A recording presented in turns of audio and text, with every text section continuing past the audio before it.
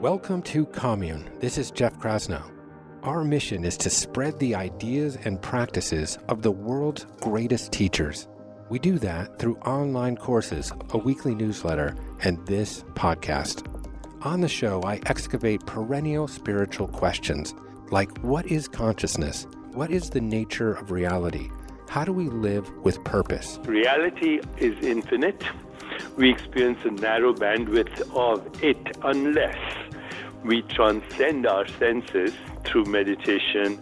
We delve into practices and modalities that can heal trauma and help us thrive. Mastering the art and the science of forgiveness is necessary to move through life. A miracle is a shift in perception from fear to love. We explore the spiritual traditions that help us acknowledge that we are all connected by a power greater than us. We are all indeed individuals, yet we need to find collective and communal solutions. We build a sturdy bridge between personal wellness and societal well-being.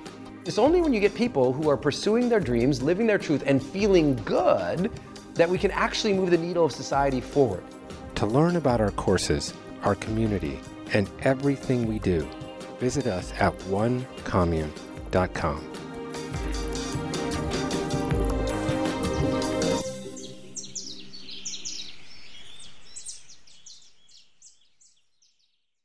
Welcome to the Commune Podcast. My name is Jeff Krasno.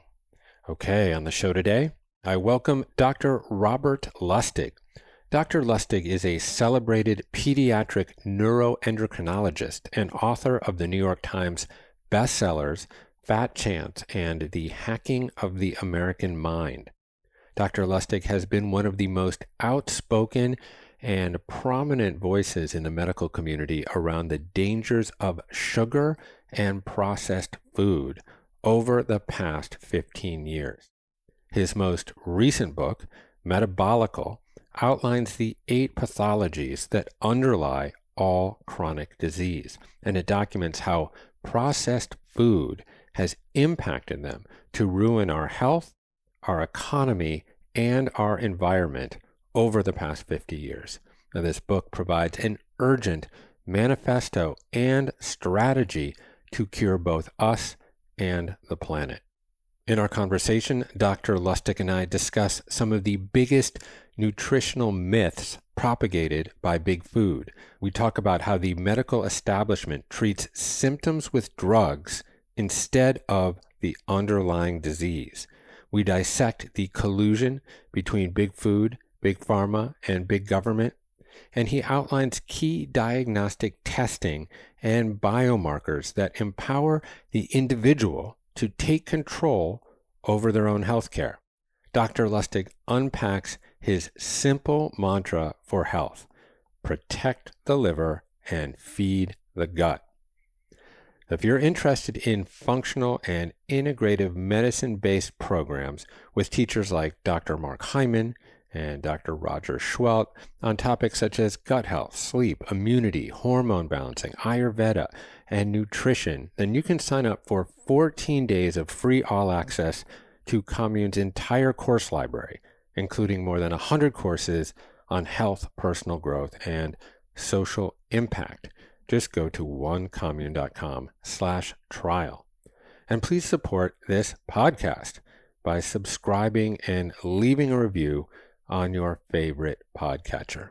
I've been following Dr. Lustig's work for over a decade, and it was a treat to get this opportunity to be in conversation with him.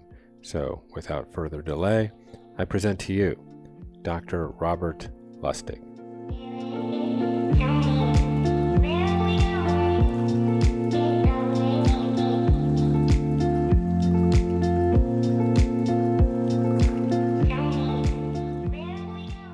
Okay, Dr. Robert Lustig, great to be with you. Welcome to the Commune Podcast. Thanks for having me, Jeff. My pleasure. Yeah, so just first off, I want to express my general gratitude for your illuminating and persistent work in educating people on food and the food industry. Persistent is the right word.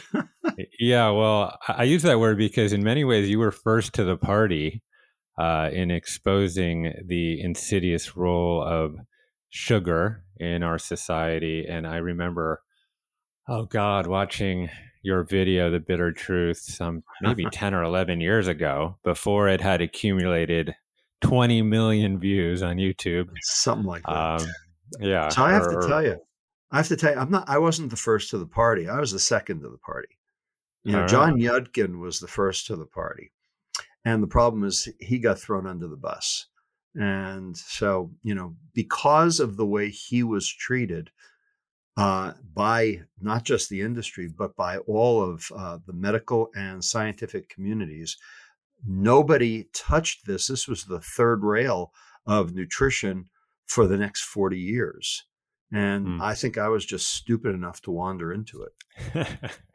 Well, stupid / brave. And of course, there's good reason that is the third rail, given the collusion between industries here that we will dissect briefly in a moment. But I can say I certainly account for multiple dozen of the views on that video. So thank you. And I just got through your recent book, Metabolical, and it is just, a piece of work. I can understand that could have been an arduous and onerous task to write it, given the breadth of the information in it. Well, but it really just, yeah. I appreciate that. My wife would tell me that I'm the piece of work, not the book. But especially after having written it, what I can say is, I learned early on that a calorie was not a calorie. Okay, I knew that in college. I studied nutritional biochemistry at MIT. I knew that in college, but everyone seemed to ignore that and not take that into account. So I wrote Fat Chance with the notion of trying to explode that notion of a calorie is a calorie, which I hope I did. But what I learned after writing Fat Chance was that there was an entire treasure trove of documents and correspondence from the food industry to scientists that basically subverted nutrition information and policy over the last 40 years. This is the same, group of people who threw Yudkin under the bus. And so I had to rewrite Fat Chance and, basically as an expose of what happened, recognizing, that this was a put-up job, that this was not just by accident. Yeah. Well, I will say that Metabolical does an absolutely fantastic and thorough job, both on the macroscopic and microscopic level, at dissecting this spiraling global health crisis. And in our time together today, I hope that we can go on that journey from 40,000 feet all the way down into the cell, so we can understand the myriad dimensions, the ionic bonds and the covalent bonds that actually drive chronic disease. Absolutely. Well, that's a great place to start. Maybe you could begin by outlining the primary chronic or non-communicable diseases and give us just a sense of scale in terms of the health, economic, and planetary costs associated with these diseases. Well, how much time do we have? Yeah, I know. that's a big nut to crack. What I can say is that every single country's healthcare budget is going to hell in a handbasket because of chronic metabolic disease. Okay, no country is unscathed. And the worst country, of course, is us here in the United States, because we spend the most and get the least in terms of health span, in terms of years of quality life. And it's because of chronic metabolic disease. Now, people think that the chronic metabolic diseases that are chewing through their wallets and chewing through their bodies are the following. And I'll just list those diseases for you. Type 2 diabetes, hypertension, dyslipidemia, cardiovascular disease, cancer, dementia, fatty liver disease, polycystic ovarian disease. Okay? They together, those 8 diseases together now constitute 75% of the U.S. healthcare budget, which is insane, considering that once upon a time, when I entered medical school, type 2 diabetes was a disease of people over age 65. 2.5% of people over age 65 had type 2 diabetes. And I know this because I had to write a term paper on it. Well, today it is 10% of people over age 20. So we went from 2.5% of people over age 65 to 10% of people over age 20. And this is what is chewing through all the money. And, of course, causing enormous problems in terms of productivity and loss of revenue and resources throughout the United States and other countries. So in terms of what's wrong, people think, well, diabetes is a disease of aging. Not true if 20-year-olds are getting it. They think diabetes is a disease of overeating, except for the fact that there are a lot of people who are normal weight who get type 2 diabetes. Okay. And the fact of the matter is it used to be that diabetes was a disease of alcohol, but kids get type 2 diabetes and they don't drink alcohol. So turns out that type 2 diabetes is really because of the change in our food system, which turned into a change in our food supply, which turned into a change in our metabolism, which is now driving this chronic metabolic train wreck. And today, 88% of America is metabolically unhealthy. 88%. Now, only 65% are overweight or obese. But 88% are metabolically unhealthy. That means that there are plenty of normal weight people who are metabolically unhealthy as well. And this is the point of the books that I've written, is that it's not about obesity. Obesity is a marker for the problem, not the cause of the problem. There are plenty of normal weight people who are sick too. And the reason they're sick is the same reason that the obese are sick, because they're exposed to the same processed food environment. Now, people think it's those diseases. It turns out those diseases are just the manifestations of the pathologies. In metabolical, I go through the 8 subcellular pathologies that are actually belying all of those chronic diseases. All of them have these 8, and these are reversible. These are fixable with diet. And here they are. These are diseases your doctor doesn't talk to you about because they don't know what they are. And these are the diseases that doctors won't even, mention because there's no ICD-11 code to bill for them. And there's no medicine for them. So why would they bring them up anyway? But these are the 8 subcellular pathologies that are actually driving the problem. Here they are. I'm just going to name them real quick. 1, glycation. 2, oxidative stress. 3, mitochondrial dysfunction. 4, insulin resistance. 5, membrane instability. 6, inflammation. 7, methylation. 8, autophagy. Now, how many of those have you heard of? Well, I've heard of them all, but I don't think but on a public basis. Yeah. I think more and more people are beginning to learn about them because of, obviously your work and the work of other functional medicine doctors and other people that are essentially curious about going upstream and finding out what do all of these non-communicable diseases actually share? What are they built on top of? Exactly.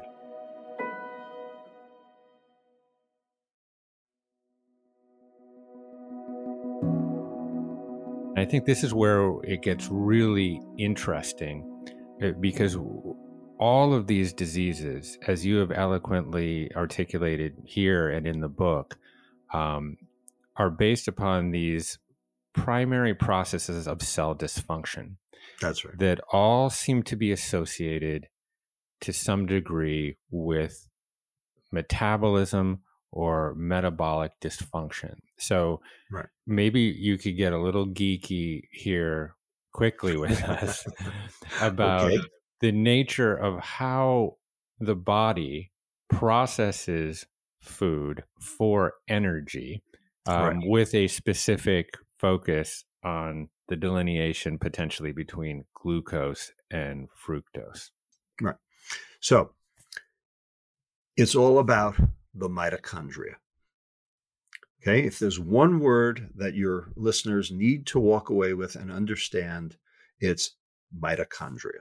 Now, if you took 10th grade biology, you learned about the mitochondria. Okay. It is an essential component of high school biology education. Problem is, you haven't heard of it since, and you need to. It's the most important part of the cell. You hear about the nucleus all the time because that's where the DNA is, and everybody's into genetics. Well, this is actually a bigger problem than genetics. Mitochondria are the little energy burning factories inside each of our cells. Glucose is the primary energy source, but there are other energy sources as well, such as fat, ketones, amino acids, alcohol, and of course, fructose, which we will get to in a minute. All right. But glucose is the primary energy source. And there are two steps to turning glucose into energy to power the cell. The first step is called glycolysis. That's what yeasts do. Fermentation. That's the difference between wine and grape juice. And the second is what we call aerobic respiration, mitochondrial function. And that's where the majority of the ATPs, the adenosine triphosphates, the chemical energy that food gets turned into that powers the cell, gets done. When your mitochondria work, you make lots of ATP, and that's what your cells want to do, especially brain cells, because they use a lot of ATP, because neurotransmission is ATP, energy intensive, ATP intensive. And there's no place to store energy in the brain because, I mean, you need your neurons for work, not for storage. Okay, so you need a steady supply of glucose, and you need a steady supply of energy, and you need a steady supply of mitochondrial function in order to make your brain work right. Well, anything that disrupts mitochondria is going to end up causing disease. And it turns out that there are chemicals in our environment that do that. Cyanide does that. But, cyanide's a poison, we know it. But there are a lot of things that do it that aren't considered poison, but they are because they disrupt mitochondrial function. Okay, trans fats do that, and they are poison. We know that now, but we didn't know it for 100 years. The first trans fat was made in 1902. Crisco was patented in 1911, and by 1920, virtually every baked good in America was, made with trans fats because trans fats didn't go rancid vis-a-vis the 10-year-old Twinkie. All right, but it turns out the trans fats actually poisoned your mitochondria. Well, alcohol poisons your mitochondria, and branched-chain amino acids poison your mitochondria, and it turns out fructose, this sweet molecule in sugar, poisons your mitochondria too. And so if you can't get the ATP out of your cell, you're going to have cell dysfunction and ultimately cell death. And when you have cell death, guess what? You have human death too.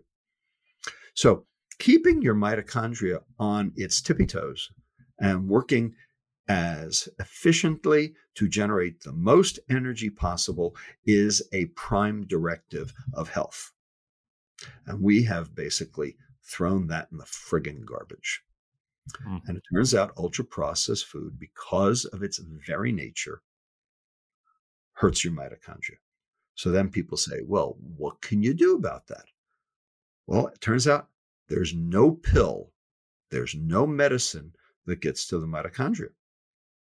If you look at the pathways, they don't get there. They don't fix it. So people say, okay, what about exercise? So exercise actually does help mitochondria. But there are certain processes that exercise can't fix. Of those 8 subcellular pathologies that I mentioned before, 4 of them are amenable to exercise. 4 of them will improve with exercise. The other 4 won't. In fact, one of them, oxidative stress, actually gets worse with exercise, which means you can't outrun a bad diet.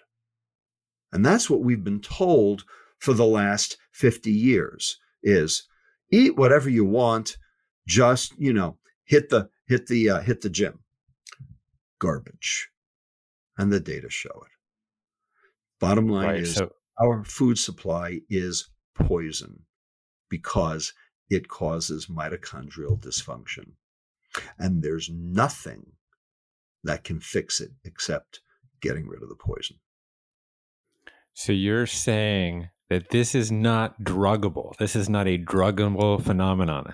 And by all accounts, the primary or the predominant medical establishment seems to be hell-bent on treating these symptoms with drugs. Is that correct? Exactly right.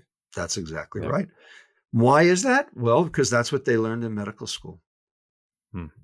The problem is they don't learn anything about obesity in medical school. They don't learn anything about metabolic disease in medical school. They don't learn anything about nutrition in medical school. Only 28% of medical schools even have a nutrition curriculum. And those that do, the total number of contact hours, the median is 19.6. Considering there are about 6,000 contact hours in a medical education, 19.6 contact hours to solve 75% of disease. That's pretty stupid. Yeah. And that's where we are. And that's what I'm trying to fix. Yeah. And, it feels as though big food is intent on assuaging its own culpability by thrusting the responsibility of disease onto the individual. So like you say, it propagates a number of different myths like, hey, just exercise and watch your diet and, you'll be okay, but it's on you, right? Well, isn't everything that goes wrong always on us? Yeah. Right? So this concept of personal responsibility. All right, let's talk about that for a minute. All right. So personal responsibility sounds very American. Take the risks, suffer the consequences, if you did it, it's your fault. That's kind of very, very American. So I have a question for you. Is that in the Constitution? Is that in the Declaration of Independence? Is that in the Magna Carta? Is that in any political document that says, basically, if something happens to you, it's your fault? Is that anywhere? That is nowhere. I think we have equated this notion of pursuit of happiness and all of these things with individuality, and that is a great misunderstanding and delusion that we seem to be intent on propagating. Indeed. We are intent on propagating it. Now, I'm not saying that there's no such thing as personal responsibility. What I am saying is that in order to invoke personal responsibility, you have to meet 4 criteria. And here are the 4 criteria. You have to have knowledge, because if you don't know what's going on, how can you exercise personal responsibility? You have to have access. So like, for instance, the people who lived on the top of Love Canal, every member of their family, and every friend of theirs got cancer. What are they supposed to do about that? Was that their fault? And it's not like they could move because, nobody would buy their house. So is that their fault? Okay. Number 3, affordability. You have to be able to afford your choice, and society has to be able to afford your choice. And right now we can't afford everybody's choice because we have, healthcare going to hell in a handbasket. And number 4, most importantly, your choice can't hurt others. That's called externalities.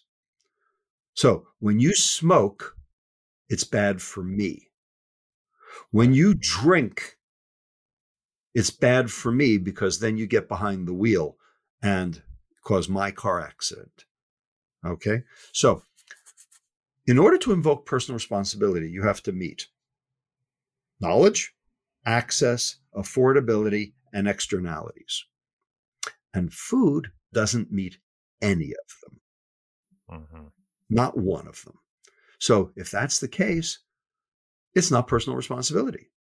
It's a societal problem, not a personal one.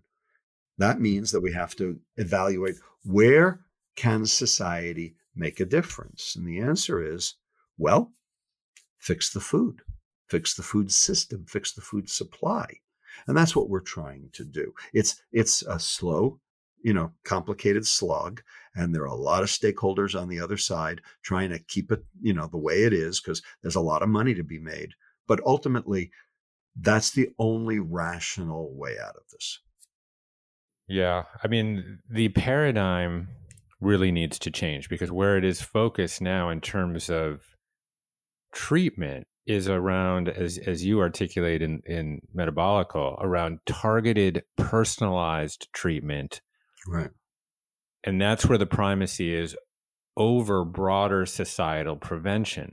And this, as you say, this preserves this concept of personal liberty that we seem so anchored in at the expense of collective health. So it's That's like right. you look at like all these incredible innovations around immunotherapy for cancer, or CAR T treatment, as you point out in the book, or bypass surgeries or transplants, these huge ticket items Right. that are covered by insurance, but primary care, which is the basin or the province of prevention, is hardly reimbursed at all. So basically, primary care physicians are forced into this, this pattern of just writing scripts all the time. That's it. Because Prescriptions and procedures, that's what you learn in medical school. And I know, Yeah. because I did it. I did it for Yeah. a long time, but I, questioned it. I didn't understand it, but it's what everyone did. It was state of the art. It's what the guidances, from the different societies said you had to do. And if you didn't do it, then you're a bad doctor. Yeah, well, it's also the business model as a primary care physician. And this is, you are pushed into that situation because, you're making pennies on the dollar versus, a high profile, surgeon or something. So it's just, it's a paradigm that has to change on so many different levels. Well, let's take, we've picked on the doctors long enough here. Let's pick on the dentists for a minute, because this has happened to them. All right. Okay. So we knew back in 1934, that sugar was the primary driver of dental caries. So the dentists, being, shall we say, proactive, did their best to try to reduce the amount of sugar in the American diet back in the 1930s, because that was the primary cause of dental caries. And they knew it. Well, then in 1945, along came fluoride. And fluoride became the panacea. And basically, the dental industry said, wait a second, if fluoride's going to stop dental caries, who's going to fill the seats? Yeah. And they started giving out lollipops. Jesus. And the fact of the matter is that fluoride was never a primary therapy for dental caries. It was an adjunctive therapy. It helped strengthen the enamel, the calcium hydroxyapatite in the enamel. It reduced the amount of time that the pH was low enough to burn a hole in the tooth. All those things are true, and fluoride does help. I'm not saying it doesn't. But in the best of hands, fluoride only reduced the prevalence and severity of caries by 50%. Okay? Now, the dentists know that sugar is the primary cause of dental disease. Yet, the American Dental Association and the American Academy of Pediatric Dentistry, in their guidances, say nothing about diet. There's not one word about diet. Not one word about what causes dental caries and what to do about the diet. On the other hand, you go to the Federation of Dentistry International, which is all the other dental associations around the world, not America. And they will tell you that diet is number one, and prevention and sugar reduction is intervention number one. And the reason is because they can't drill and fill because there's not enough money and not enough seats to be able to do it. So this is a very specific put-up job by the dental societies to keep the status quo, because drill and fill makes money and prevention doesn't.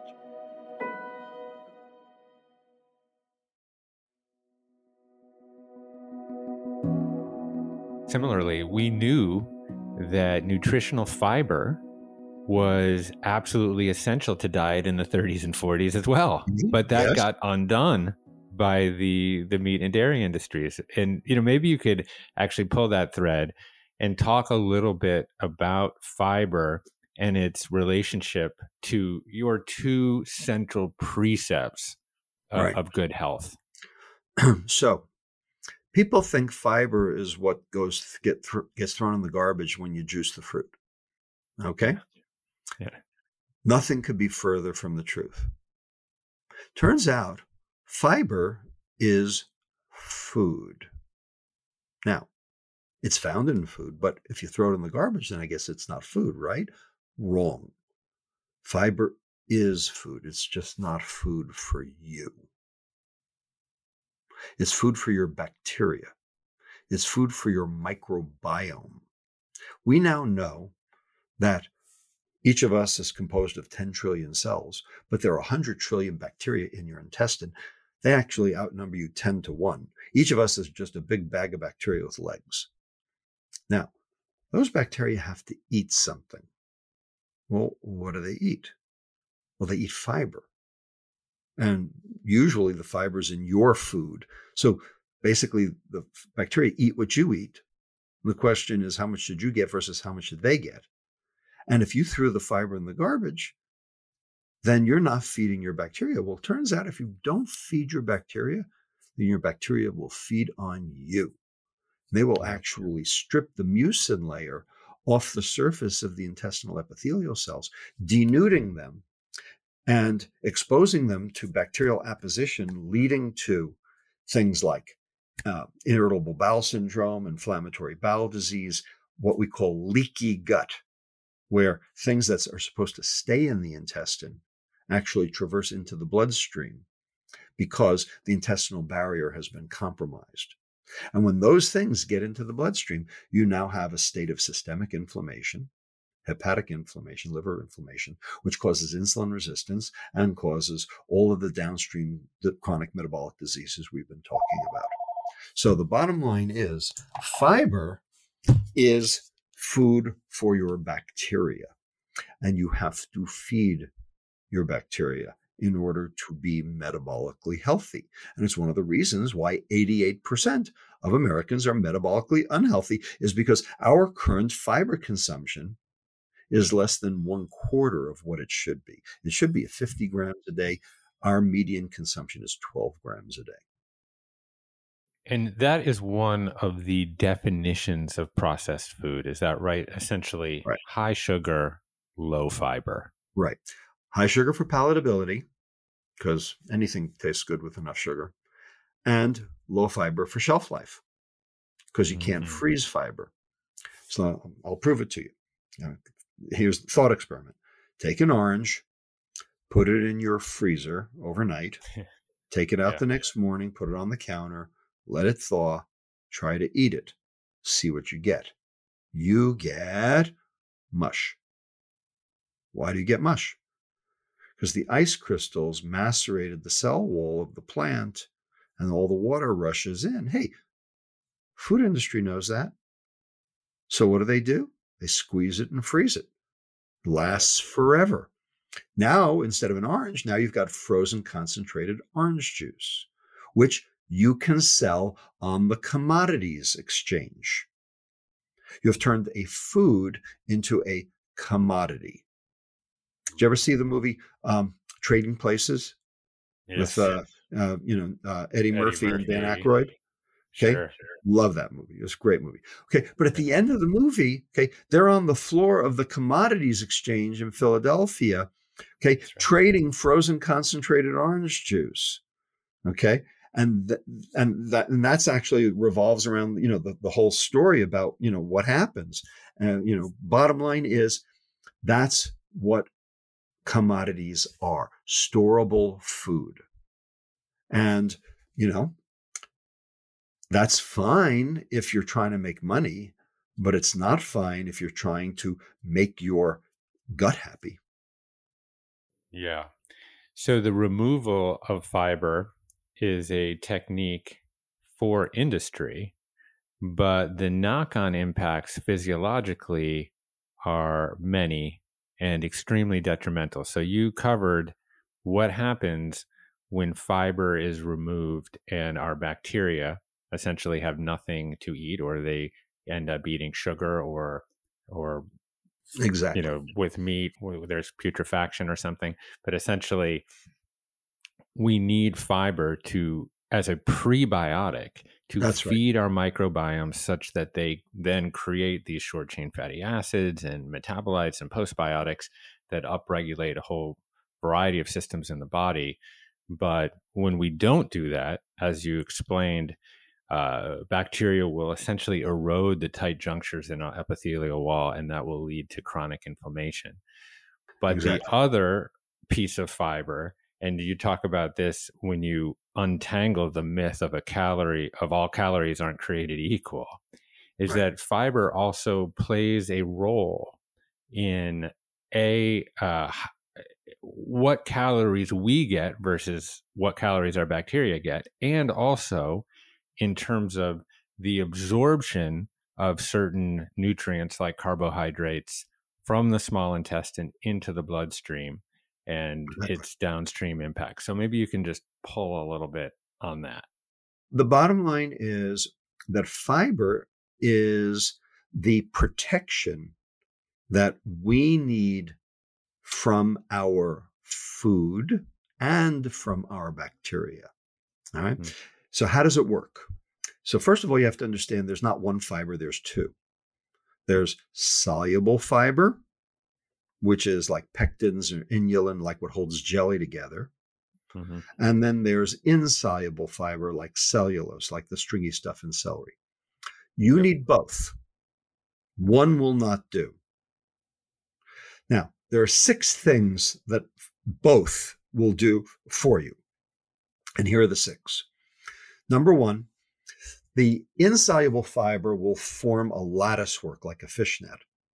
The soluble fiber are globular. They'll plug the holes in the fishnet. Together, they will form an impenetrable secondary barrier on the inside of your intestine, thus reducing the rate of absorption of glucose, fructose, sucrose, simple starches from the gut into the bloodstream.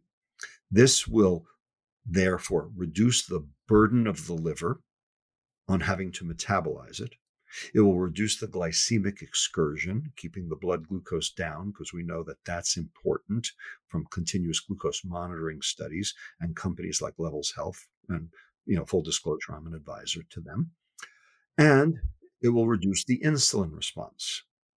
Right? And that's important because insulin is the driver of chronic metabolic disease.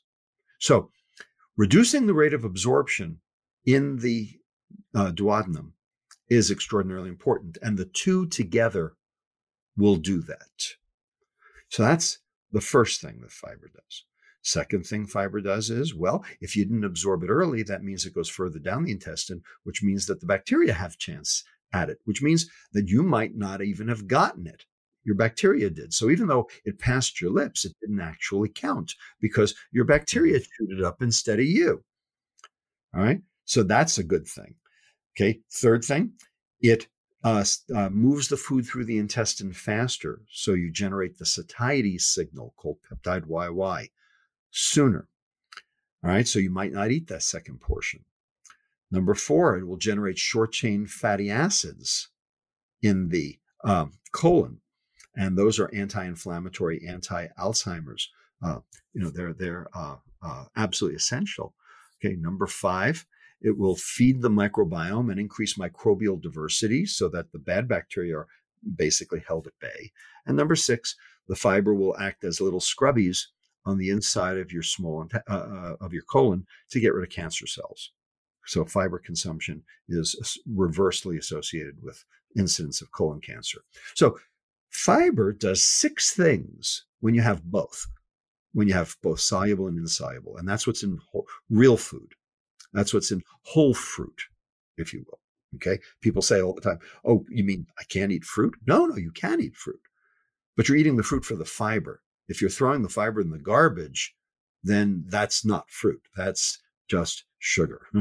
That's the difference. Now, if you ate just soluble fiber, like for instance, if you took Metamucil, psyllium, okay, of the 6 things I just mentioned, that would give you 2. Now, that's better than 0, but it's not 6. What if you ate cardboard? Cardboard's cellulose. Okay, that would give you 2, a different 2. Okay, but it wouldn't give you 6. It would give you, it's more than 0, but it's less than 6. Well, you need all 6. Okay, and you especially need that inhibition of absorption. And you won't get that from either one alone. And the problem is that the food industry hasn't figured out how to add insoluble fiber back to food. Yeah, they'll do fiber 1 bars, adding inulin or pectins, or psyllium to, processed foods, like, fiber 1 cereal or whatever. They'll do that, but they haven't figured out how to add cellulose back because cellulose is not miscible. And if they tried to do that, the food would, be grainy and have weird texture and, wouldn't taste right. And, it would just be a disaster.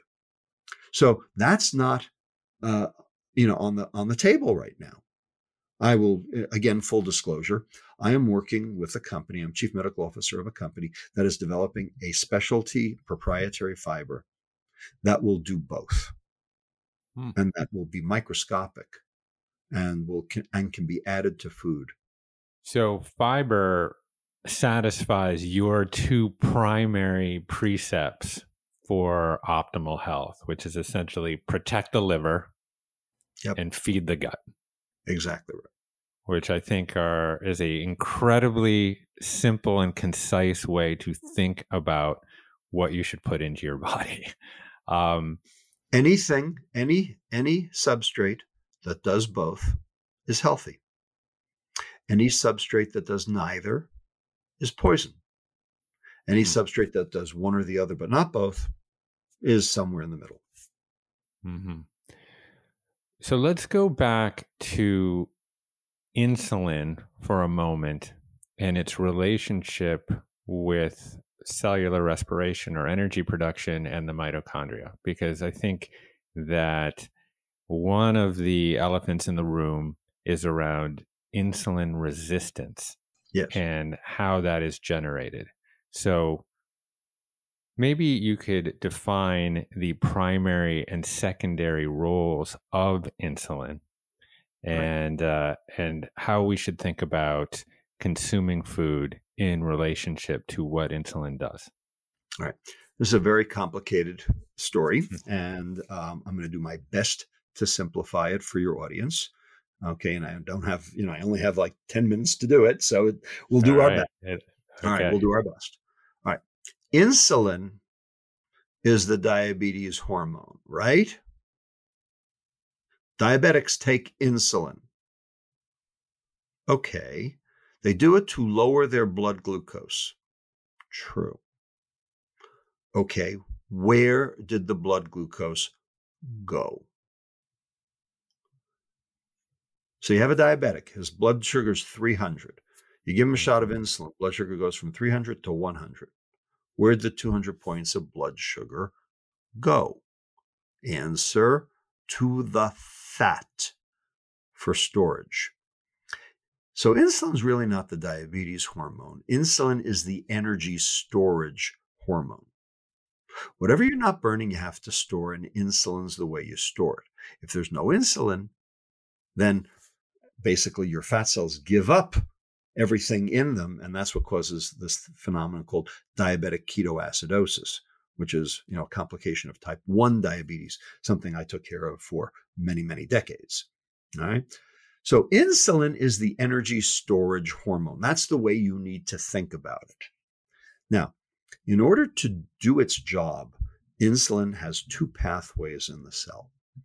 One we will call the metabolic pathway, and the other one we will call the cell growth pathway. Now, the metabolic pathway is mediated through a specific chemical in the cell called AKT, a specific transcription factor called AKT, and it will lower blood glucose, and it will tell the liver, don't put out extra glucose into the bloodstream, and it will, basically do the storage portion. And so the metabolic side of insulin, for lack of a better word, is good. That's what you need insulin for. But insulin also has a second pathway. It's the cell growth pathway, and it's mediated through a different transcription factor called MAP kinase ERK. And that pathway causes cell proliferation. It's the reason why your coronary arteries proliferate and then get narrow because of cell proliferation. It's the reason why your breast tissue or your prostate tissue expands and increases in number and then turns cancerous because of the unregulated cell division. In other words, insulin drives inappropriate cell proliferation and growth. And in doing so, it causes problems in your arteries, problems in your glands, problems in your brain, problems in your heart, problems all over your body, which ultimately lead to chronic metabolic disease. So high levels of insulin are bad for you. So while insulin is necessary, too much insulin is a disaster. So you don't want zero and you don't want a lot. You want the sweet spot in the middle. The problem is we ain't there. We're not anywhere near that sweet spot. We have insulin levels that are so much higher than what they should be. A good fasting insulin level would be anywhere from 2 to 7. Okay. Our fasting insulin median is about 12. And if you're above 15, you're going to die. You're going to die from insulin resistance. You're going to die from these chronic metabolic diseases. So why is everybody's insulin level so high? Because of the fat in the liver. And what made the fat, and because then the pancreas has to make more insulin to make the liver do its job. So that's the reason why the insulin levels are high. That's why we have insulin resistance, is the fat in the liver. Well, what caused the fat in the liver? Sugar. Yeah. That's how we got the fat in the liver. And so it all comes back to this, sugar glut that the food industry perpetrated upon us because they learned that sugar was addictive. When they added it, we bought more. Yeah. So essentially, when insulin cannot usher glucose into the cell for energy production in the mitochondria, it can do a couple of things with it. One of which is to essentially contribute to fat in the liver, which then downstream creates insulin resistance, which then tells the pancreas to make more insulin to deal with all of the influx of sugar that we're eating. And it's funny because, I wear a continuous glucose monitor, and it's been, very eye-opening in terms of just, what spikes me and what doesn't. And that's been helpful. But I think as a diagnostic test, as you point out, fasting insulin levels would be a much better indicator of metabolic health than the downstream of glucose, right? That's right. Glucose is the last thing to change. So while I'm for it because it's here, it's going to end up being an adjunct, a minor player, but it's here now. So, and we can use it. So I'm for it, but there are other metabolic indicators that can be also gleaned from a continuous monitor, from a wearable, such as lactate, such as ketones, such as alcohol. And the most important one is insulin, to actually measure insulin. Now, insulin's a protein, a peptide. It's in much lower concentration, right? So it's going to require a little bit extra work, but people are working on it. And so I'm hoping, I think, within 5 years, we will have a continuous insulin monitor, and that will be a huge advantage. Huge. So I want to respect the limits of your time, but I want to just ask you in closing, kind of, how do we get from here to there? I mean, obviously, you and many others are educating people around sugar, around the food industry, but really what we are going to need is a tectonic cultural change, is what you call it, kind of towards the end of your book. Yeah. And you point to other cultural changes and public health measures that have been adopted on a mass level. Maybe you could address those quickly, right, and how you think of food playing into a similar tectonic shift. Right. So in the last 30 years, America has experienced four cultural tectonic shifts. And here they are. Number one, bicycle helmets and seatbelts. 2, smoking in public places. 3, drunk driving. 4, condoms in bathrooms. Now, 30 years ago, if any legislator stood up in a state house or Congress or Parliament or anywhere else in the world and proposed legislation for any one of those 4, they had gotten laughed right out of town. Nanny state, liberty interest, get out of my kitchen, get out of my bathroom, get out of my car. Right? Today, they're all facts of life. Nobody's belly aching about any of those. Oh, they're belly aching about other stuff like vaccine mandates. I mean, we got new stuff, but no one's belly aching about those 4. Right? Those are settled. And if you pull out of your driveway and you haven't clicked your seatbelt, your kids will scream at you. That's right. How'd that happen? What happened? Answer, we taught the children. The children grew up and they voted. And the naysayers are dead. That's why this is a cultural tectonic shift. And it's also why it's a generational shift. That's why it takes 30 years. Is because it's new people. Mm-hmm. People don't actually change their belief system. They don't listen to me on your show and change their belief system. I wish they did, but they don't. And all you have to do is see what's going on with the January 6th committee to see how people do not change their belief system, even when presented with information. All right?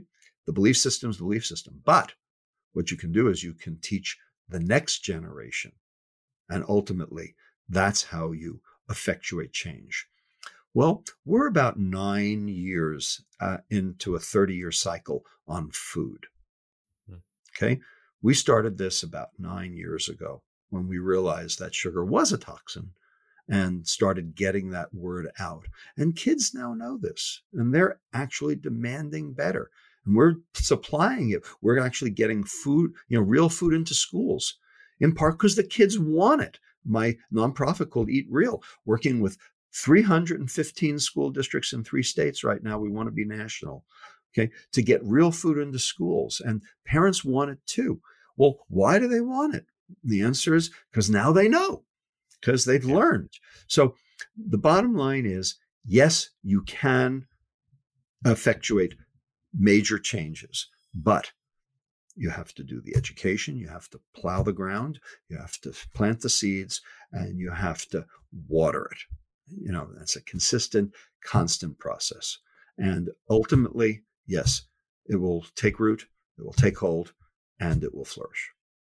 Yeah. And, one thing I really just have to point out is that you've done a great job kind of demystifying the coastal components, or the notion that somehow real food is effete or only for the affluent or only affordable at Right. Erewhon or Whole Foods. Well, and yeah. Well, unfortunately, real food does cost more. Yeah. But the question is why? And the answer is very simple. Right. One word: subsidies. Subsidies. Subsidies. Yeah. Okay. If there were no subsidies, real food wouldn't cost more. Right? When you have a subsidy, basically you're subsidizing whatever it is you're subsidizing, but that means you're taxing everything else in order to make book. So It distorts the market. So the subsidies for corn, wheat, soy, sugar are killing us, and they distort the market to make it impossible to buy real food. So my goal is to get rid of all food subsidies. Mm-hmm. The question is, would the price of food change? And the answer is actually no, it wouldn't. The only two items that would go up, corn and sugar. And those are the things we want to go up.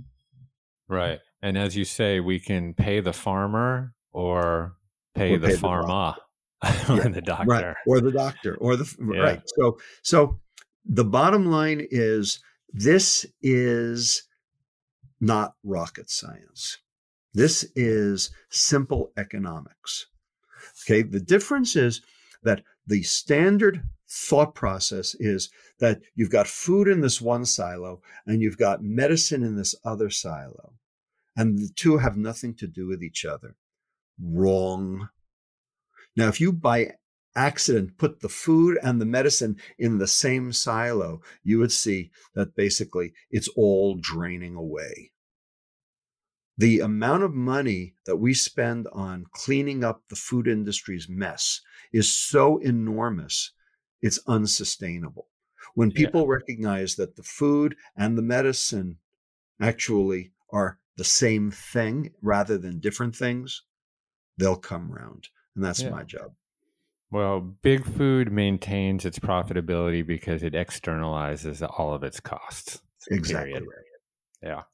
Exactly. And I think you and I both dream of the day where someone could go to their primary care physician and that doctor could prescribe real food and the insurance company would cover it.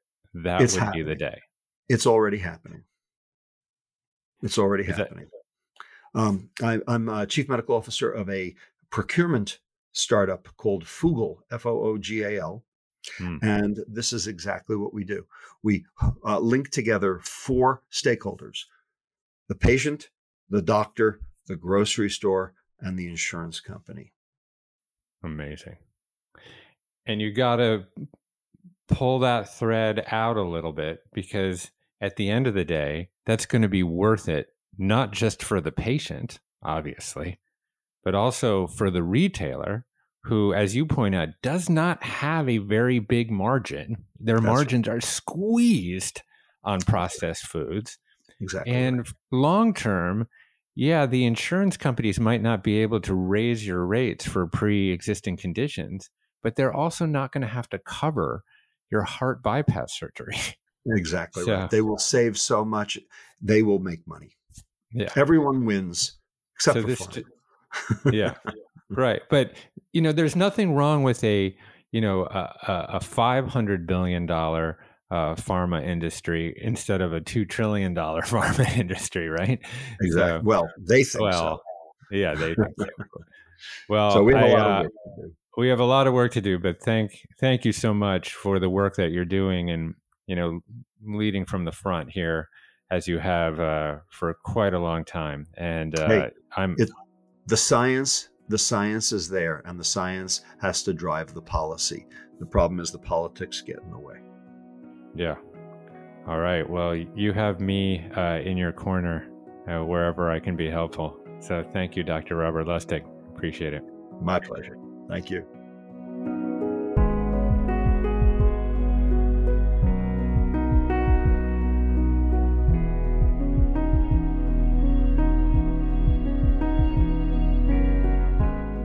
Okay, thank you for listening to my conversation with Dr. Robert Lustig.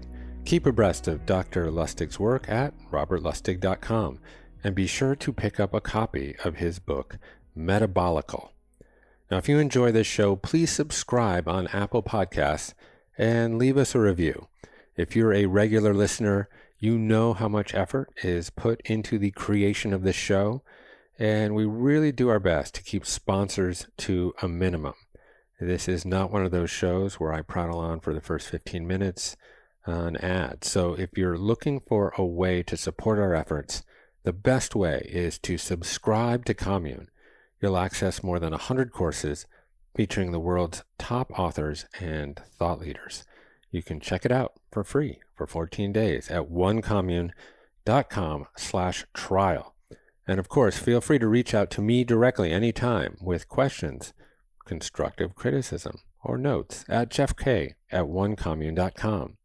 And I'd like to thank the folks that make this show possible week after week, including Jacob Laub, Megan Stone, Ruby Foster, Emma Fretz, Silvana Alcala, and Ryan Tillotson. That's all from the Commune for this week. My name is Jeff Krasno, and I am here for you.